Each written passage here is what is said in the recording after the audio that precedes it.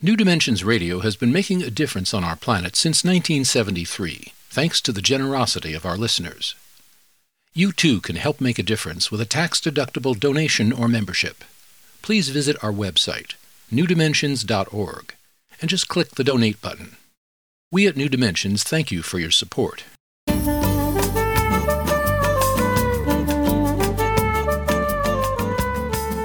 Hello, I'm Roger Houston. Welcome to New Dimensions Cafe.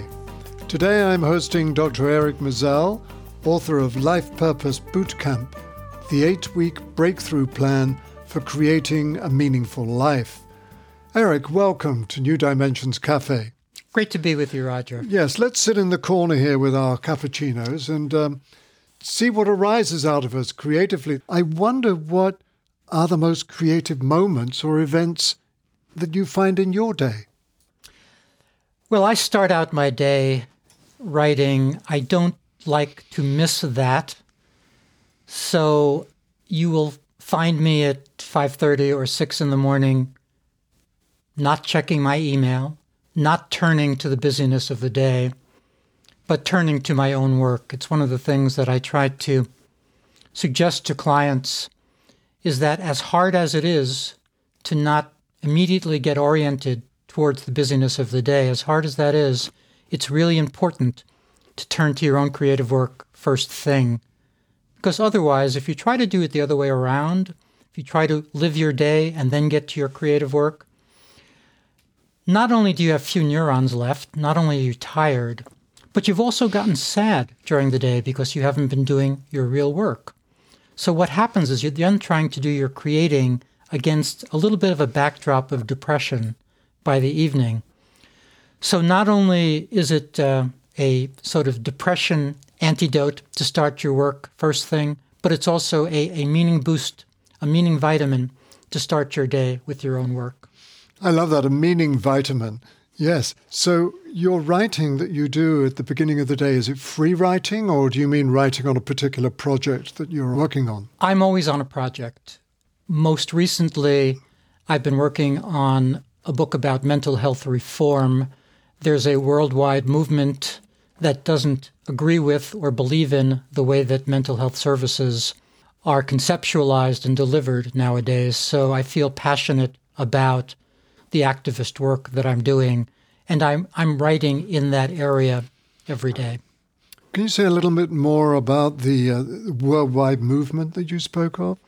Absolutely, and it needs a little bit of a background. The two major remedies for psychological distress or emotional distress offered to human beings are talk therapy and chemicals. The DSM-5, and that is the Diagnostic and Statistical Manual of the American Psychiatric Association, is the Bible for diagnosing and treating mental disorders. Many of us believe that it's a shopping catalog and not a real manual, that mental disorders don't actually exist as defined. That isn't to say distress doesn't exist. That isn't to say sadness or anxiety or addiction or hearing voices. Obviously, lots of things exist. But the activity of putting a label on that, of me walking in and I'm saying I'm sad and you handing me a clinical depression label, that interaction we believe is fraudulent. We believe you've just handed me something that's made up. And so there's a worldwide movement trying to expose what we believe are made-up mental disorders and what flows from that concoction, which is providing chemicals.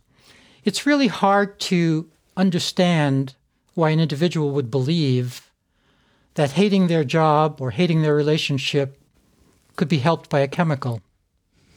And yet that's the situation we find ourselves in now.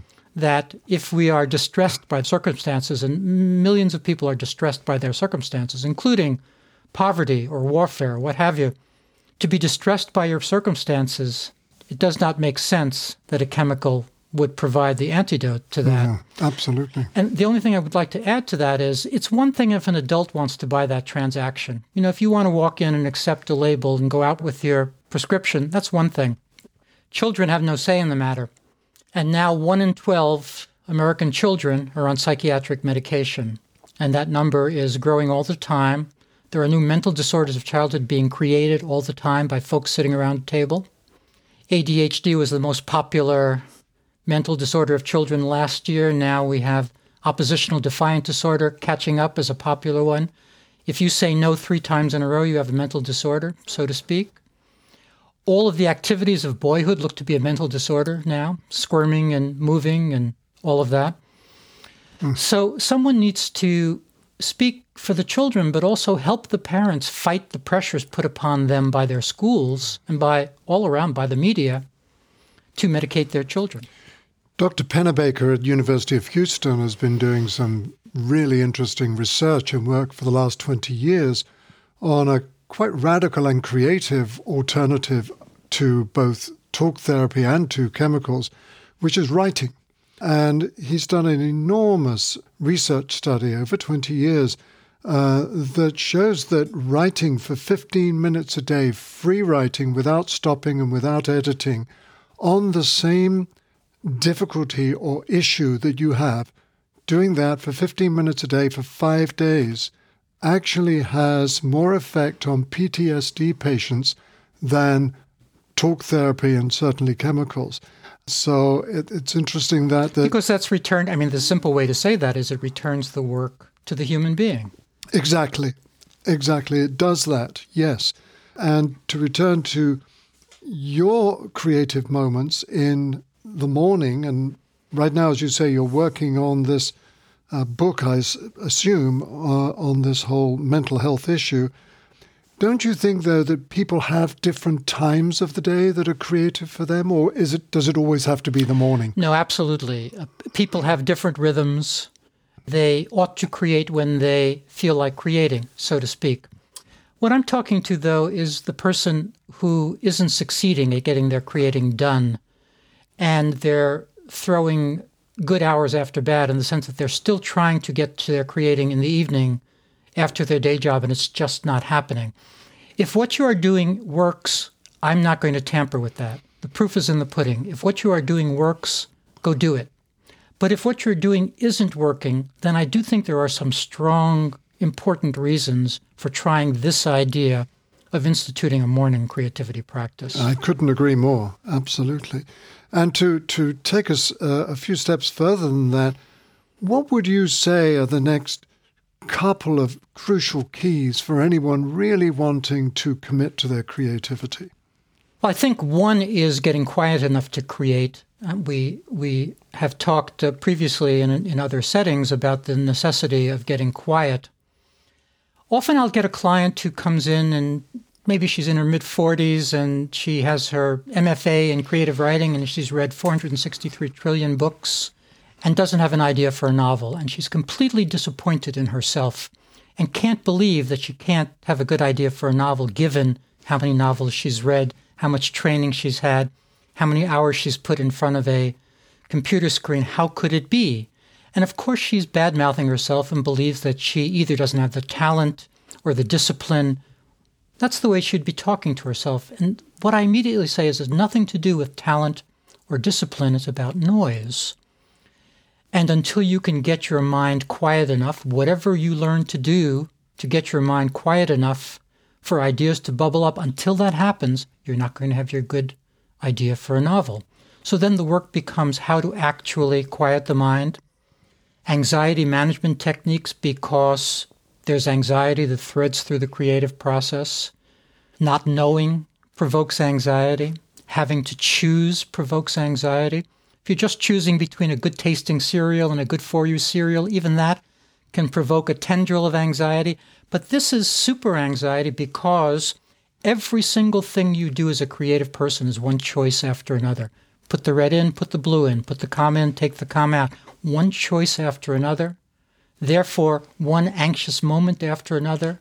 Therefore, if you don't know how to manage your anxiety, you're going to run off and drink or have an affair or flee the encounter. You're going to go away from the encounter because you don't want the experience of anxiety.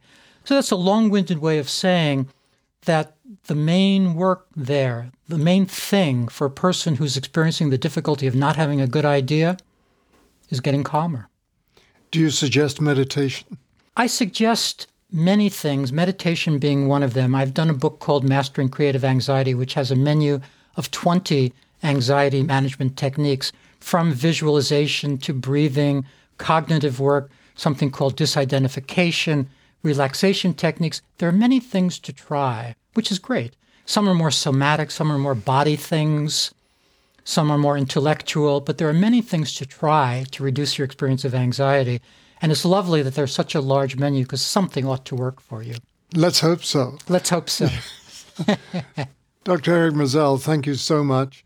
I've been speaking with Dr. Eric Maisel, author of Life Purpose Bootcamp, the 8-week breakthrough plan for creating a meaningful life. And if you'd like to know more about the work of Dr. Maisel, you can go to his website, ericmaisel.com. That's Eric, E-R-I-C, Maisel, M-A-I-S-E-L.com. Or you can get there on the New Dimensions website, newdimensions.org. I'm Roger Houston, and I want to thank you for joining us at New Dimensions Cafe. You've been listening to the New Dimensions Cafe. This series of shorter interviews features many of the remarkable guests also featured on our internationally syndicated 1-hour New Dimensions radio series. To access more than 1,000 hours of programs, to subscribe to our newsletters, or to become a member, please visit us at newdimensions.org.